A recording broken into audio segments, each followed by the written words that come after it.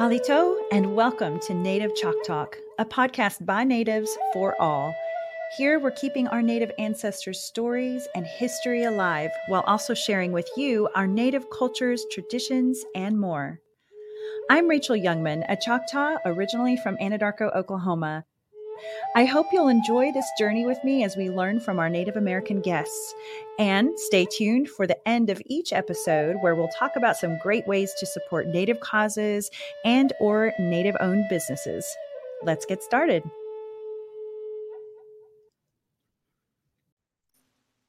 Y'all, I am so excited to chat with my talented guest today and to share with you the big things she's doing here in Chicago.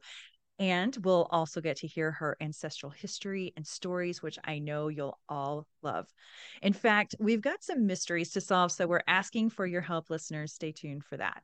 Okay, coming up on the 7th and 8th of November, 2023, perfectly fitting because that's during Native American Heritage Month, I'll be narrating at a concert composed by none other than Chickasaw composer, violinist, and artistic director, Brandi Benson. Brandi, welcome to Native Chalk Talk. Yeah, thank you. Thank you so much for being here. Or Yakoki, I should say. Yakoki! Yeah. Now, I thought there were no Native Americans in Illinois, but lo and behold, there are actually two of us, right? At least two of us, many more. But as some of you listeners know, I live in Oklahoma part of the year and here in Illinois most of the year. So we're coming to you today from Illinois together. And by the way, Brandi's from Texas. So all of y'all in Texas, hello to Yeah, your friend that you're loaning us up here. exactly. Howdy, y'all. Howdy, y'all. Yeah, We were just talking before we started about how much we miss Oklahoma and Texas right now. So, but totally. now, Brandi, you corrected me when we were at Starbucks the other day that there are more American Indians here in Illinois. So I look forward to hopefully expanding my network. I guess there's some where you work, right?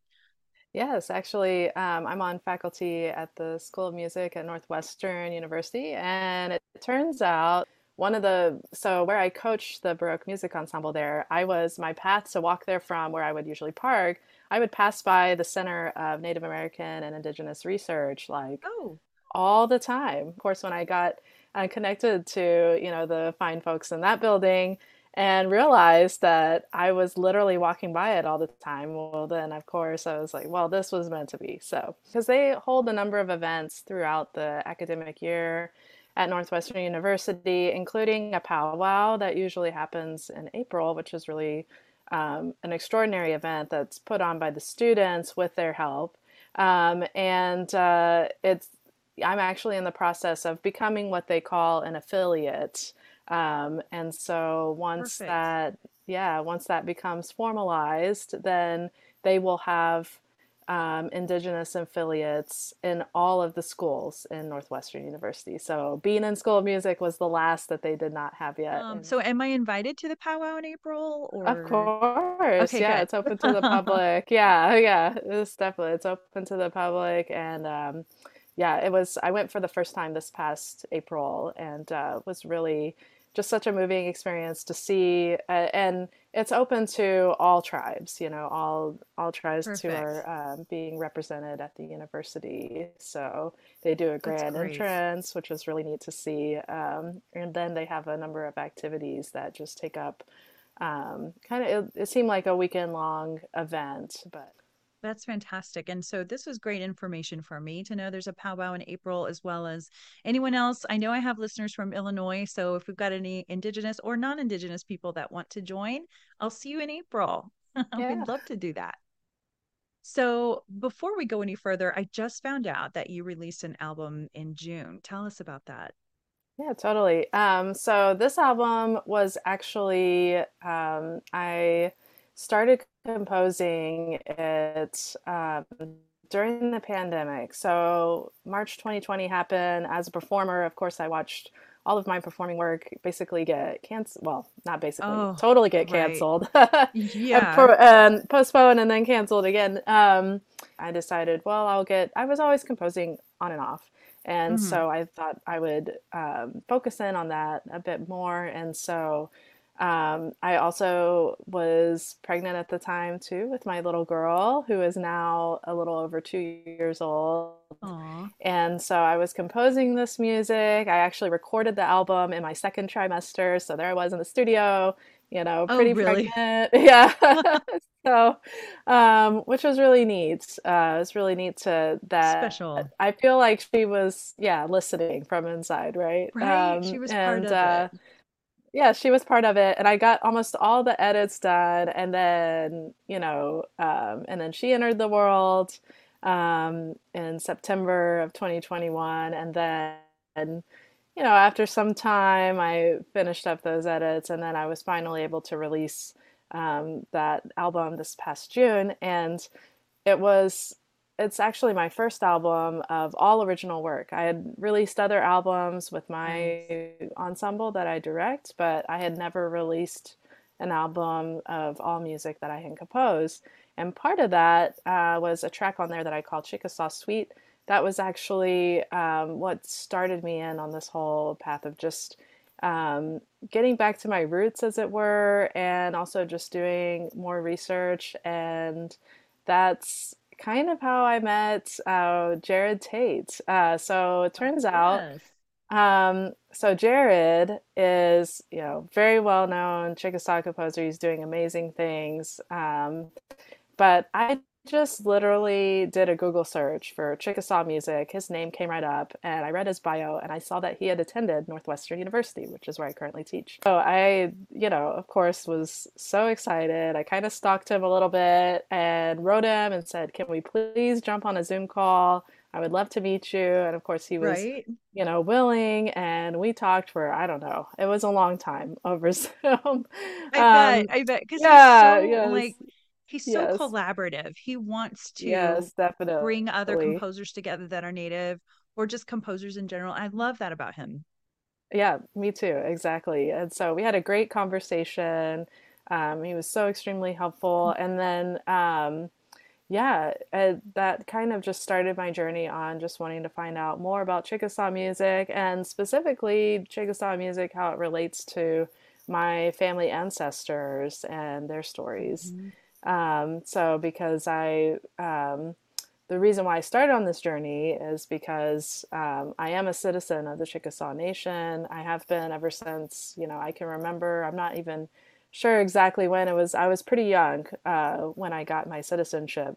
Mhm. And of course, so my Chickasaw line goes through my mom's side. And my I had this portrait growing up that I would look at in my parents' home in their living room that they had hung up of my great great great great my fourth great grandmother, and all they would say was her name was Pa Isha. And so I would look at her portrait, and of course you could see just, I mean, she must be a very strong woman to have lived during those times, right? And Yeah. so I just started digging in a little bit more about what time exactly was she living in. Because I had always heard that she walked what a lot of people call the Trail of Tears. The Chickasaw tribes actually, they call it the removal. She walked the removal. My Her and her family, they're originally from northern Mississippi near Horn Lake. And Okay. so they were on that journey, that 800-mile journey.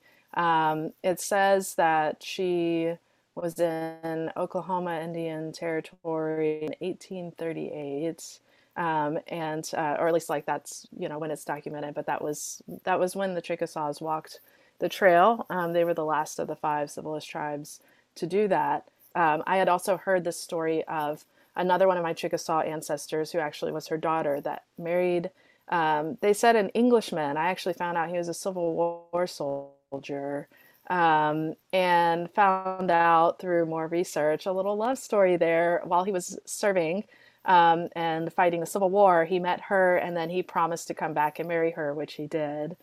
And another thing I found out Shaw was that her father was Captain James Wolfe, who was one of the chiefs who signed the Treaty of Pontotoc Creek. And so that's one of the mysteries that you alluded to, is because we've been searching for him, and I haven't been able to find a ton of information, except I was able to find his Indian name, which I cannot pronounce and would have to look at the spelling to spell it out to you. But yeah, but at least I found that. But his son, Jonas Wolf, was one of the governors of the Chickasaw Nation, so Pa Ishaw's brother, Okay. and so, which I previously also didn't know. But Hmm. so really cool to find that out upon further research. And yeah, so there's a lot of stories in there. The stories that I'm focusing in on for this particular program, called The Story of Pai Shaw, are Pai Shaw herself, how she walked the trail, the removal, and then lived in Indian Territory. It's unclear whether she met her husband either on the trail or if she met him in Oklahoma, because they actually grew up pretty close to each other. So Hmm. quite possibly, he was a military leader and a very interesting man, as I've been finding out about him too. And it seems like, that possibility of them meeting along the way is a pretty real possibility. But so that's one of the stories that this upcoming program focuses in on. The second story is about my third great grandmother, her daughter, who married the Civil War soldier, and they had 9 children. And so, because their relationship was a little taboo at the time, interracial marriages, it took him some time to prove himself to be accepted into the tribe. But Hmm. he actually, there's a document that says that he was allowed to erect a grist mill, and that the tribe gave him permission to do that. And so I'm guessing that's a big deal if there's an article about it. Right. And but it's really interesting because her children, at the time that Oklahoma was becoming a state, um, there was a story that was handed down in my family that they actually, um, let's just say, lied about their degree of blood so that they wouldn't become wards of the state. And I actually found a videotape. My parents still have a VCR that works, which is unbelievable. But it's of my great grandfather, who's the last of my relatives on the Dawes rolls. And he's talking about how his mom said, he said, well, she's half, but officially she's an eighth because she didn't want to become a ward of the state. And so that's how they mark down their degree of blood. So if you Right. go by what's not documented and just go by biology, I should be a 32nd, but because their fractions were a little interesting back then, Right. my fraction is less than that. And so yeah, so it's very interesting, but the fact that not only did she claim less degree of blood, by the time she was in her 30s, she just dropped her Indian identity altogether. She claimed white on every census after that, and so did her children, even Wow. after they became heads of households. And I wish I could ask my great grandfather today, like why that was, because he obviously was very interested in his Chickasaw heritage because he was Right. going around asking different people. There's handwritten letters from him in the Council Museum, Oh, that also copies of it, and the Halisso archives at the Chickasaw Cultural Center. So, and he helped another lady confirm her Chickasaw degree of blood for her 2 daughters. So there's like a memo and a letter back and forth about that. So he was obviously very interested in it. So I always had this question about, well, yeah. why would you be so interested in this if you're claiming white and you wouldn't claim, Chickasaw anymore? But Right. then when I watched that videotape and he explained in there in the interview with whoever it was that was interviewing, it doesn't even say who was interviewing him, but Oh, he mentions that about his mom, that she claimed 1/8. And what's funny is, so my third great grandmother is definitely full blood, but on another document it says she's 7/8. So I think that was also just kind of slipped in there. It's been a really interesting puzzle, just because a lot of Native American history, as I'm finding out, is filled in retroactively, because, Right. pre-contact with missionaries or what have you, it's not like they were keeping records and writing things down and having diary entries or anything like that. And of course, take into consideration the fact that the Chickasaw language is not even a written language. It was just the sounds were literally matched with our alphabet so that there could be a bridge there. And then here we have this, Right. dictionary, and same with the Choctaws, and It's so hard. I don't think anybody, until they start researching their Native American roots, knows how damn hard this is. So I I appreciate know, the work you've exactly. done. Absolutely, yeah. And then, not to mention, your family members can have multiple spellings sometimes of their Oh, the names. spellings. Oh, yeah, So totally. hard. What Yes. else would you like for us to know about your Chickasaw side of your family? Well, gosh, I think, oh, the last story. Okay, so the last story of this upcoming concert, the story of Paisha, which is kind of fun that it's the time of year as well, because so there's an Illinois connection in my family. So my great grandfather, who I mentioned as the last on the Dawes rolls, this is also interesting too. So the Illinois connection, my great grandfather actually married my so he married my great grandmother, who's actually from Illinois. So she's from Montgomery County. Okay. And this I still haven't been able to find out. But for whatever reason, they moved from Montgomery County, Illinois to Texas, to Hale, like basically like Hale County, Texas. Hmm. And yeah, and they had a 6 month old at the time, her younger brother. So I'm like, what would make you want to move with a young baby like at that time frame, Right. right? So there had to have been something.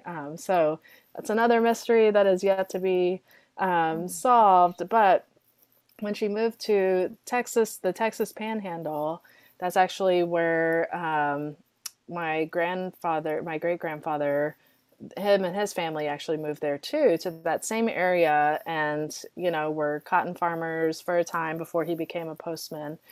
And his so what was interesting is her family, they moved around Christmas time, and her parents had told them, her and her siblings, so we'll still celebrate Christmas. We won't have any presents, but we'll still celebrate Christmas. So they got to the town, and the townspeople invited them into their homes and Oh, actually gave the children like corn husk dolls and little whittled that's animals. so lovely. Yeah, so it's a nice little Christmas like kind of story to how Right. she, yeah, like ended up in Texas and then met my great grandfather.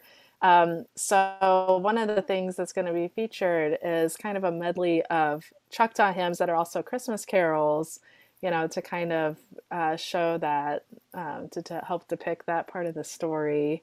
But I always thought that was a really touching story that It really that's is. how, and that's how they met. I mean, they didn't meet on the night that she was 12 years old, or, at least it doesn't seem that way, but they did get married. I think she was 21 at the time and he was 19, Okay. some years later. So, and I yeah, so love this story. that's This the is so, concluding you didn't story. tell me Yes. this one. Yeah. This is a fun Yeah, yeah, surprise. yeah, Oh my definitely. gosh. It's kind of funny that we're performing this in November, and then it ends with kind of this like, and now we're almost to Christmas time, kind of Right? thing. It's a good segue into Christmas. And I'm Yes. currently learning those Christmas songs in the Choctaw, right?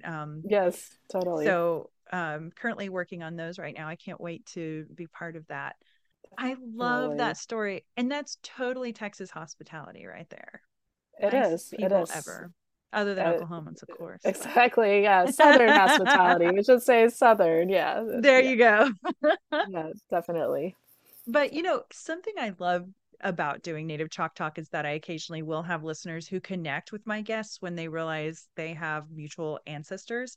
And so when you were talking about James Wolfe and his son, Governor Jonas Wolfe, those are maybe people that a listener out there may have some information for you or have some mutual ancestors. So, listeners, please take note, write down those names. If there's anyone you know from your ancestral lines or a friend of a friend who does, please let us know.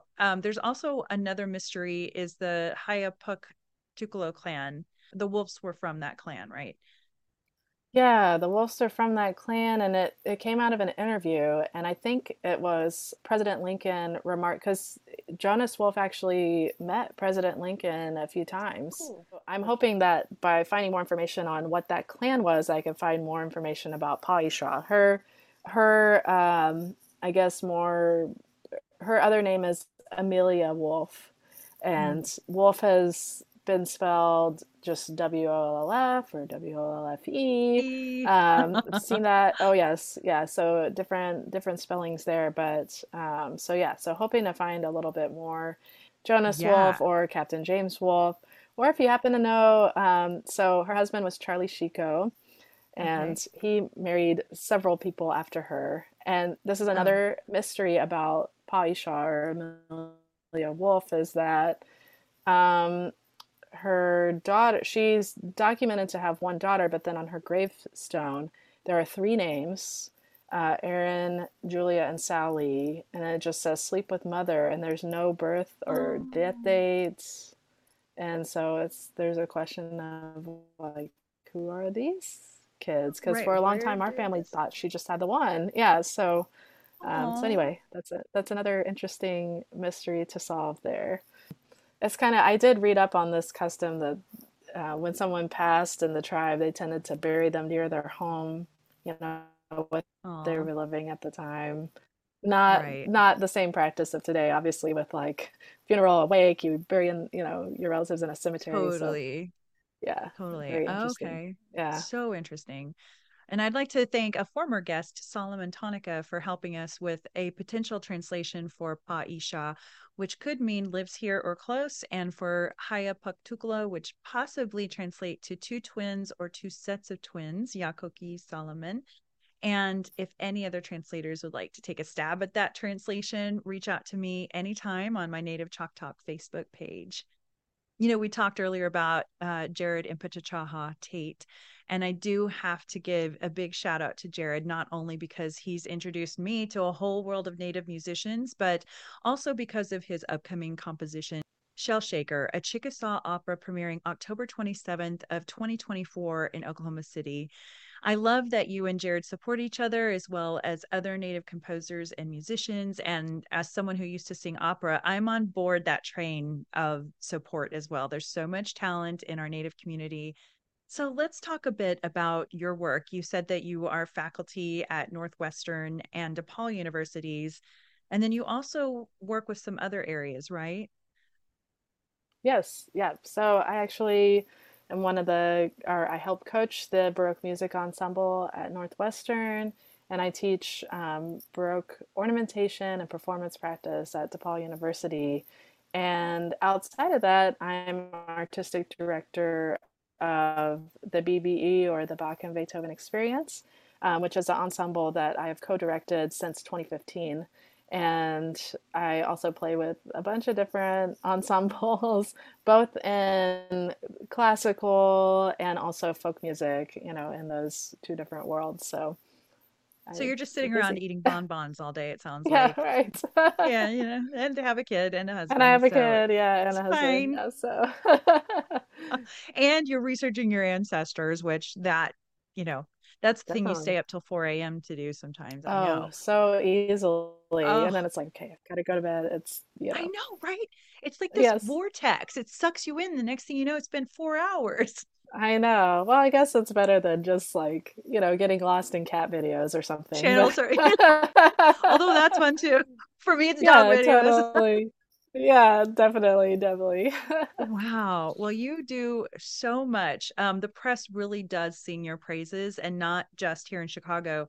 Time Out Chicago reported violinist and three arts awardee Brandi Barry Benson, whose four-string acrobatics and indispensable skill have been praised as alert and outstanding as her riffs touted Chicago Classical Review, powered by a flashing blur of bow arm as they rolled out with irresistible glee, as the Washington Post acknowledged. So, lots of good stuff going on, and you're getting a lot of praise out there. As artistic director of the Bach and Beethoven Spirit Experience, as Brandi just mentioned, Brandi has co-directed and co-produced such season highlights as the re-premiere of Scotland's first opera, The Gentle Shepherd, an annual new music for period instruments project called Chicago Stories, a Baroque dance program and collaboration with world-renowned dancer Paige Whitney Baugus. Am I saying that correct?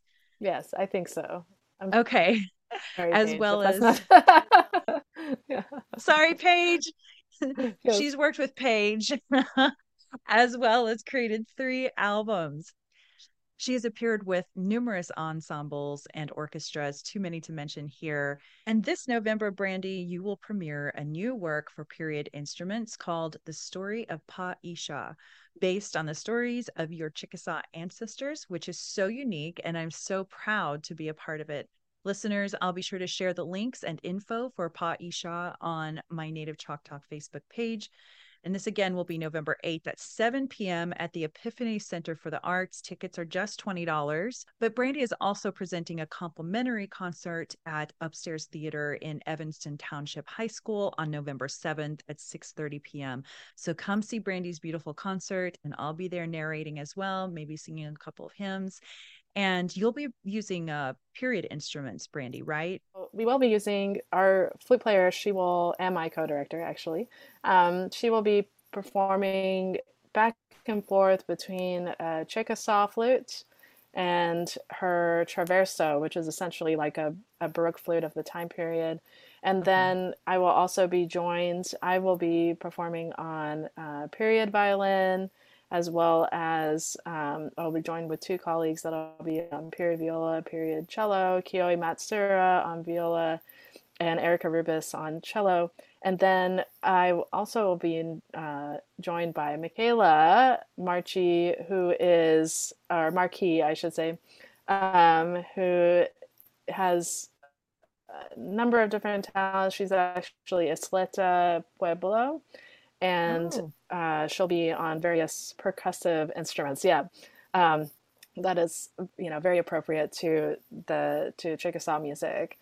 And so yeah, the period instruments. I mean, these would have been um, before they were modernized, to today. So mm-hmm. essentially, the traverso flute has less keys. It's not totally made of metal. It's actually made of wood. It has a sound a little bit closer to, what a Native American flute would have. And as I was talking to Jack Pettigrew, actually, who, is building the Chickasaw flute, he was telling me that it doesn't really play like in a key per se, right? And the Okay. flute in Chickasaw music is, from what I gathered, tends to be like more, of self-expression, improvisatory, things like Ah, this. And so there's going to be those moments where Leanne is having those kind of more guided, I call it guided improvisatory moments, because I've put some, um, you know, some notes and lines in there to kind of aim for. right. But then, yeah, but then on the other stuff where she needs to have a little bit more like keys and everything to be able to play with the ensemble, she'll be on her traverso flute. And then with the period instruments, so one of the struggles, I guess, too, of deciding to incorporate, period instruments and having the Native American voice in that is that, of course, like pre-contact, you really had a select few of instruments that were being used, by the Chickasaws. And Right. even, yeah, even into the 19th century before removal. And this is where I'm actually currently very deep into research about all of this, because I Mm-hmm. recently, I'm a recipient of the Thomas Sajak Memorial Scholarship from Early Music America. And so that was my proposal, and part of my proposal to research the intersection between specifically the Chickasaw and Choctaw tribes and the Europeans. And so I'm deep in the reads with that, if you're weeds, however you No say it. pun intended. Um, yeah, no pun I'm deep in intended, the but I'm like, reads. yeah, deep in the reads, deep, yeah, exactly, into Little that musician research. humor. Yes, exactly. But what was so cool, so I actually visited Oklahoma at the end of August, and I, of course, went to the Chickasaw Cultural Center, to the Holisso Center for Genealogy, and to take a peek at all the archives that they had there to find out more Right. about my family. But then on that trip, also, I visited the Council Museum and was able to find out a little bit more about the Bloomfield Academy, which was one of the Chickasaw boarding schools. It was Okay. Chickasaw run, and it was founded in 1852 and took a pause during the Civil War and then was reopened again as a co-ed school in 1867. And then my history, or I'm a little fuzzy on memory of exactly like how much Sure. co-ed or yeah, but there's a music class, a photo of a music class of all Chickasaw women, and they're I love holding, that. yeah, what was really exciting was to see that they were holding like violins and mandolins and guitars, and there's mention of piano, and that there was at one point an orchestra and a glee club or whatever. Yeah, so like as and so they call this the golden years, between this 1867 timeframe and when Oklahoma became a state, because that particular school was one of the few Chickasaw run schools. And that was where, it was considered very elite to Hmm. have your child go there. And Interesting. they knew that it was a safe place, right? Because you hear all those stories about the federally run ones where, like, Yeah. basically children were separated from their families, and it was, to make them as white as possible and to get the Indian out of them. Bloomfield Academy was really unique because it was run by the Chickasaws, and they had the help of some of the, um, missionaries who served as superintendent and things like that, and teachers and stuff, but they had that music class, and that made That's my heart amazing. so happy, yeah, to see that, and that they Right? were exploring, and they were learning instrumental music in addition to vocal music. And so I'm also deep in research to figure out like what exactly were they doing, and Yeah. what did all of that entail. um, because I think that is a really important part of Chickasaw music history, really. For And sure. to see if there was some kind of exchange where maybe they were even playing Chickasaw melodies. All I know is that I've seen some publications from people who are doing field research and missionaries and things like that who um, lived among the Chickasaws and Choctaws, and they jotted down those melodies in our Western music Oh, notation. And when so I think cool. about, yeah, and which is not so different than what was being done with our language, right? Right. With the Right. Chickasaw sounds and Choctaw sounds being matched up with English alphabet, Mm-hmm. letters and Mm-hmm. combinations, right? Yep. And so anyway, it's prompted further research into that. But that's why I actually had a long conversation with Jared about this, about just, you know, how do I make sure and honor this music? Because obviously I'm not, Right. going out there trying to replicate it like a living history person, or even like the folks at the Chickasaw Cultural Center who do a phenomenal job of doing that already. So what is Right. my role coming in?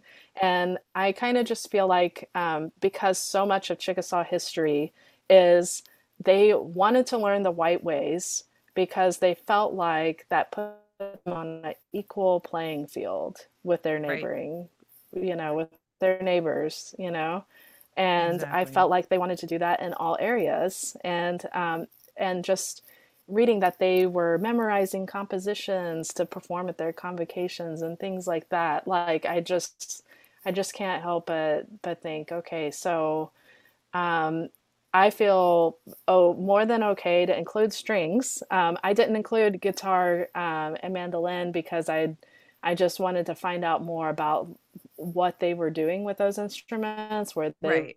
learning, like, were they strumming? Were they doing, so I didn't include that for this go around, this iteration, I should say, of this project. But like I said, it's an iteration. It could evolve and change Right. as my research, informs me and causes me to want to do that. So anyway, that was a discovery about the Bloomfield Academy that made me really excited. And then I also, while I was researching my family, came across a document that said my third great grandmother, who married the Civil War soldier, that they Yeah. married at Bloomfield Academy. So there's a No family tie there. way. Oh my Yes, yeah, gosh. yeah. And So they I may feel have like it's taken only music classes, right? Maybe. maybe, yeah, or maybe their children. So I'm trying to find them, in other words, and trying to find out more about what all Oh my this, gosh. yeah, what all they were learning, and get some further insight there. But back to the period instrument thing. I mean, the modern instruments as we know it um, were, that was more of a later 19th century into the 20th century. How violins look today. The chin rest they say, wasn't invented until, that first half, 1830s, I think is what I Okay. recall of like the earliest mention of that. I could be corrected out there by somebody, but but that's how late we're talking for the chin Right. rest. And then the bow, as we know it, comes from that tort model, which is also, a 19th century thing, which is, um, which at the time, like, this would have taken place with the golden years. But there, you also have to remember too that since the U.S. is a young country, and what was actually available and things like that, Hmm. that was why I chose to go more the period instrument route. To be honest, because although the Americans did adopt metal strings sooner than the European orchestras did, Hmm. that was more of like the turn of the 20th century. So still, Interesting. appropriate to use a gut strung period instrument, which, that's one of the major differences actually is the fact that those that we play on gut strings. There are some other slight differences in the construction, or I shouldn't say slight. A maker would say major, but probably. But there's differences in the construction, even though Right. they look very similar. And but the sound is way more mellow. It's a little more earthy. It's Okay. yeah, not quite as bright as you're going to get with, like, say, metal strings. And Okay. so, and I thought that sound more than anything was more appropriate, for the story of Pa Isha. So, Interesting. I yeah. love how you've taken the things that you've learned, which are two different things, being a musician and all that, your years of stringed instruments and composing and all that, and you've incorporated that with what you've learned in your research about your ancestors. And so to bring those two things together, I mean, surely this is like the coolest thing you've ever done, right? And I know you've I done a lot think of cool so. things, but Yes, this is probably the outside of the Silver Linings album, this is definitely the most personal project I've ever done. that's so And cool. today, probably the biggest and also most challenging in many ways, because again, I'm always running into this crossroads of just Hmm. how do I be true to what the scholarship and research is telling me, and then also how do I put on a good show that can make sense for Right. people, and that is, within my wheelhouse to be able to convey to others. So trying to Right. make sure I'm true to all of those things is proving to be a challenge, and I've been kind of taking note and of different research and how it's been informing some of the artistic choices that I run up against Interesting. as I'm composing the piece. Yeah, so that first thing with instrumentation, I wrestled with that a lot. I still wrestle with it. It still might change even I after we bet. perform it in subsequent times, even after November. So, Well, first off, if Yeah. anyone's going to judge your work in a negative way, I mean, it's kind of like, this composer is paving a new path. And there's so much to learn. You and Jared both are doing things that no one has ever done before. So, I mean, right? Right. I would think Oh, there's no one yeah, else out there totally. doing that. That was actually So, part of his encouragement to me was just because I asked him this. I said, well, you as a composer, like, how do you reconcile the fact that a lot of our history did not use string instruments, and here you are writing for an right. opera and like all these things? He's like, Brandy, it's Chickasaw, no matter what I do. I think So said clearly, right? something to that effect. I'm not quoting, I'm not making a direct quote, so I'm sorry, Jared, if you're listening at some point to this episode. Hi, But Jared. yeah, hello. Um, but yeah, no, I mean, because he does some super phenomenal. I mean, first of all, it was really exciting when he agreed to share some of his solo violin works with me. So that's been really fun Oh, to cool. learn and dive into those. Oh, So that yeah. has been really fun. Yeah. But also just, to chat with him about that. And he just was very encouraging. And, essentially what I got out of the conversation, which is what keeps coming back to me, is the fact that, the Chickasaws and the Choctaws, we were people that adapt. And, Right. we were dealt a hand and, embraced the changes that we needed to make in order to survive and thrive, and Absolutely. still hung on to our heritage after that, even still. And maybe that 100%. looks different in different ways, that maybe it's not exactly, the stomp dances, in fact, that are still being done as demonstrations. Those aren't being Hmm. done exactly in the context probably that it was pre-contact, but they're still being done. The fact that when Jared is writing, I recently performed one of his pieces called Raccoon Talk that's based on one of those based on one of the social dances, melodies from one of the social dances. And of Oh, course, cool. he employs all sorts of compositional techniques and other things like surrounding that melody. And but that melody is still in there, even though it sounds like a very 20th century piece. And Interesting. so I just think of that as like, well, he's still very much hanging on to the Chickasaw heritage and also incorporating what our people have always had to do, which is incorporate the quote unquote white ways into, Exactly. you know, our Well, heritage. So, yeah, and I have to admit, I know that your ancestors must be looking down on you so proud and I just hope so. going, "Hey, look what she's doing. That's so cool." It's Yes. such an honor. It's honoring them. And Yeah, I so believe this is so. more than just a concert. It's so much more. Yeah, definitely. So, just a couple more questions. I mentioned earlier that you've released three, but actually now four albums with your newest one that just came out. Tell us the names of those and where people can find them. Sure. So the most recent release is Silver Linings, and that can be found on any of the streaming platforms, Apple Music, iTunes, Pandora, what have you. You can also find it on my personal website, which is brandyberrybenson.com. And then the three albums that I released with the Bach and Beethoven Experience, those are called A Gaelic Summer, An Appalachian Summer, and then Chicago Stories. And A Fun. Gaelic Summer, yeah, those are super fun programs. They were awesome to record. A Gaelic Summer is basically fiddle tunes and drinking songs and just silly songs, all from the 17th and 18th centuries, Ireland, Love it. England, Wales, Scotland. So lots to have fun with there, which incidentally, a lot of our American fiddle music has roots in. And Appalachian Summer explores more of those roots and includes music from the Appalachian region and also a lot of ties to different fiddlers and folk communities outside of the Appalachian region as well. And so an Appalachian Summer has a very folky sound.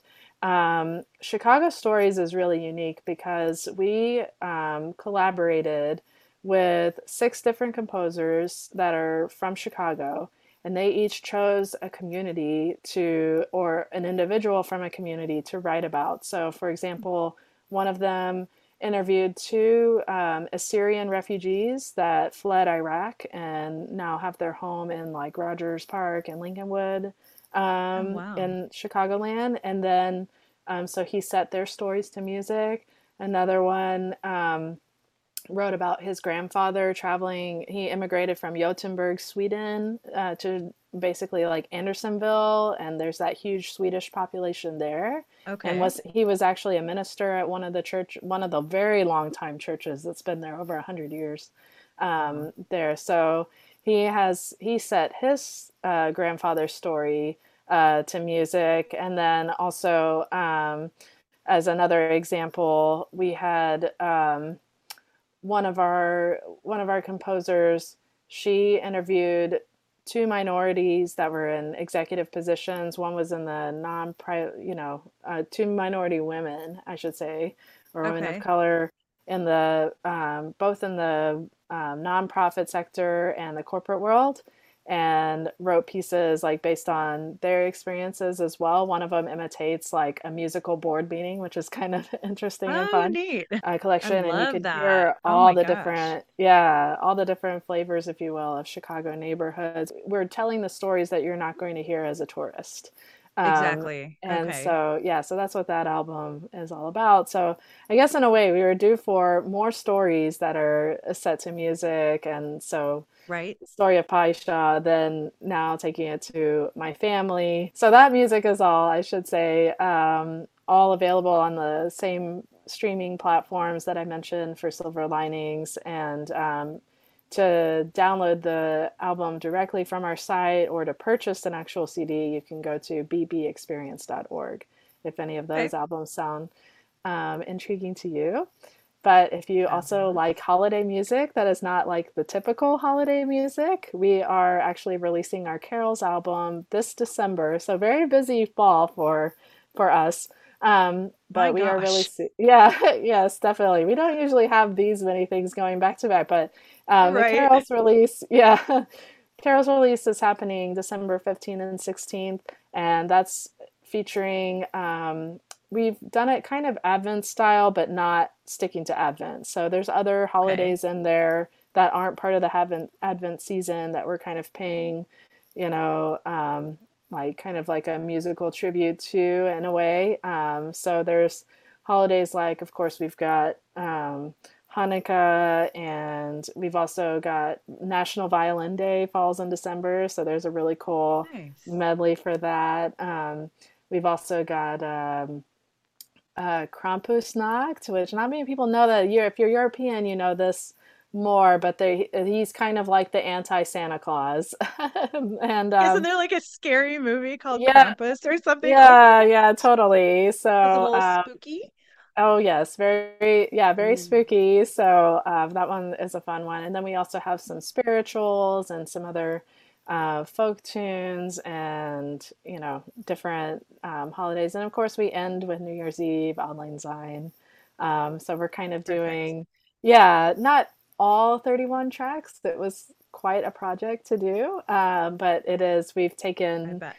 highlights, if you will. And we've even included one for Festivus for the rest of us and did our own version of that. So if that is intriguing to you, you should definitely come out to our Carol's release.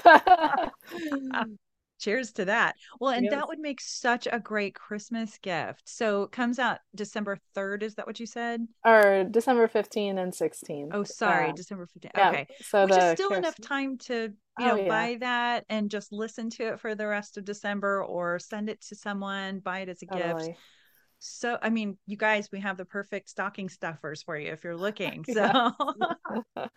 all right. So there's the albums and Paisha coming up in November, and you're teaching. You've got a lot going on. So, listeners, let us know if you have any info on the mysterious Jonas or James Wolfe Fellows. Hopefully, we'll get some answers. But, Brandy, Yes. before we go, are there any words of wisdom you would like to share with our listeners? Words of wisdom. Oh gosh. I'll share actually what came out of Jared's and my conversation, which is that there is what he said, and I think is so true, is that there is so much power in the details and the nuances of who you are. And so I'll just, I guess, leave it with that. I love that. Very well said. Brandi Yakoki, for sharing your talents and for all the good work you're doing. God bless. Thank you. Thanks for having me. Thanks for listening to Native Chalk Talk. Be sure to join our community on Facebook, Instagram, Twitter, and LinkedIn. Simply search for Native Chalk Talk. That's Native, CHOCTALK. And check us out at nativechalktalk.com. Stay tuned for the next episode. You're going to love it. Yakoki. Thank you, my friends.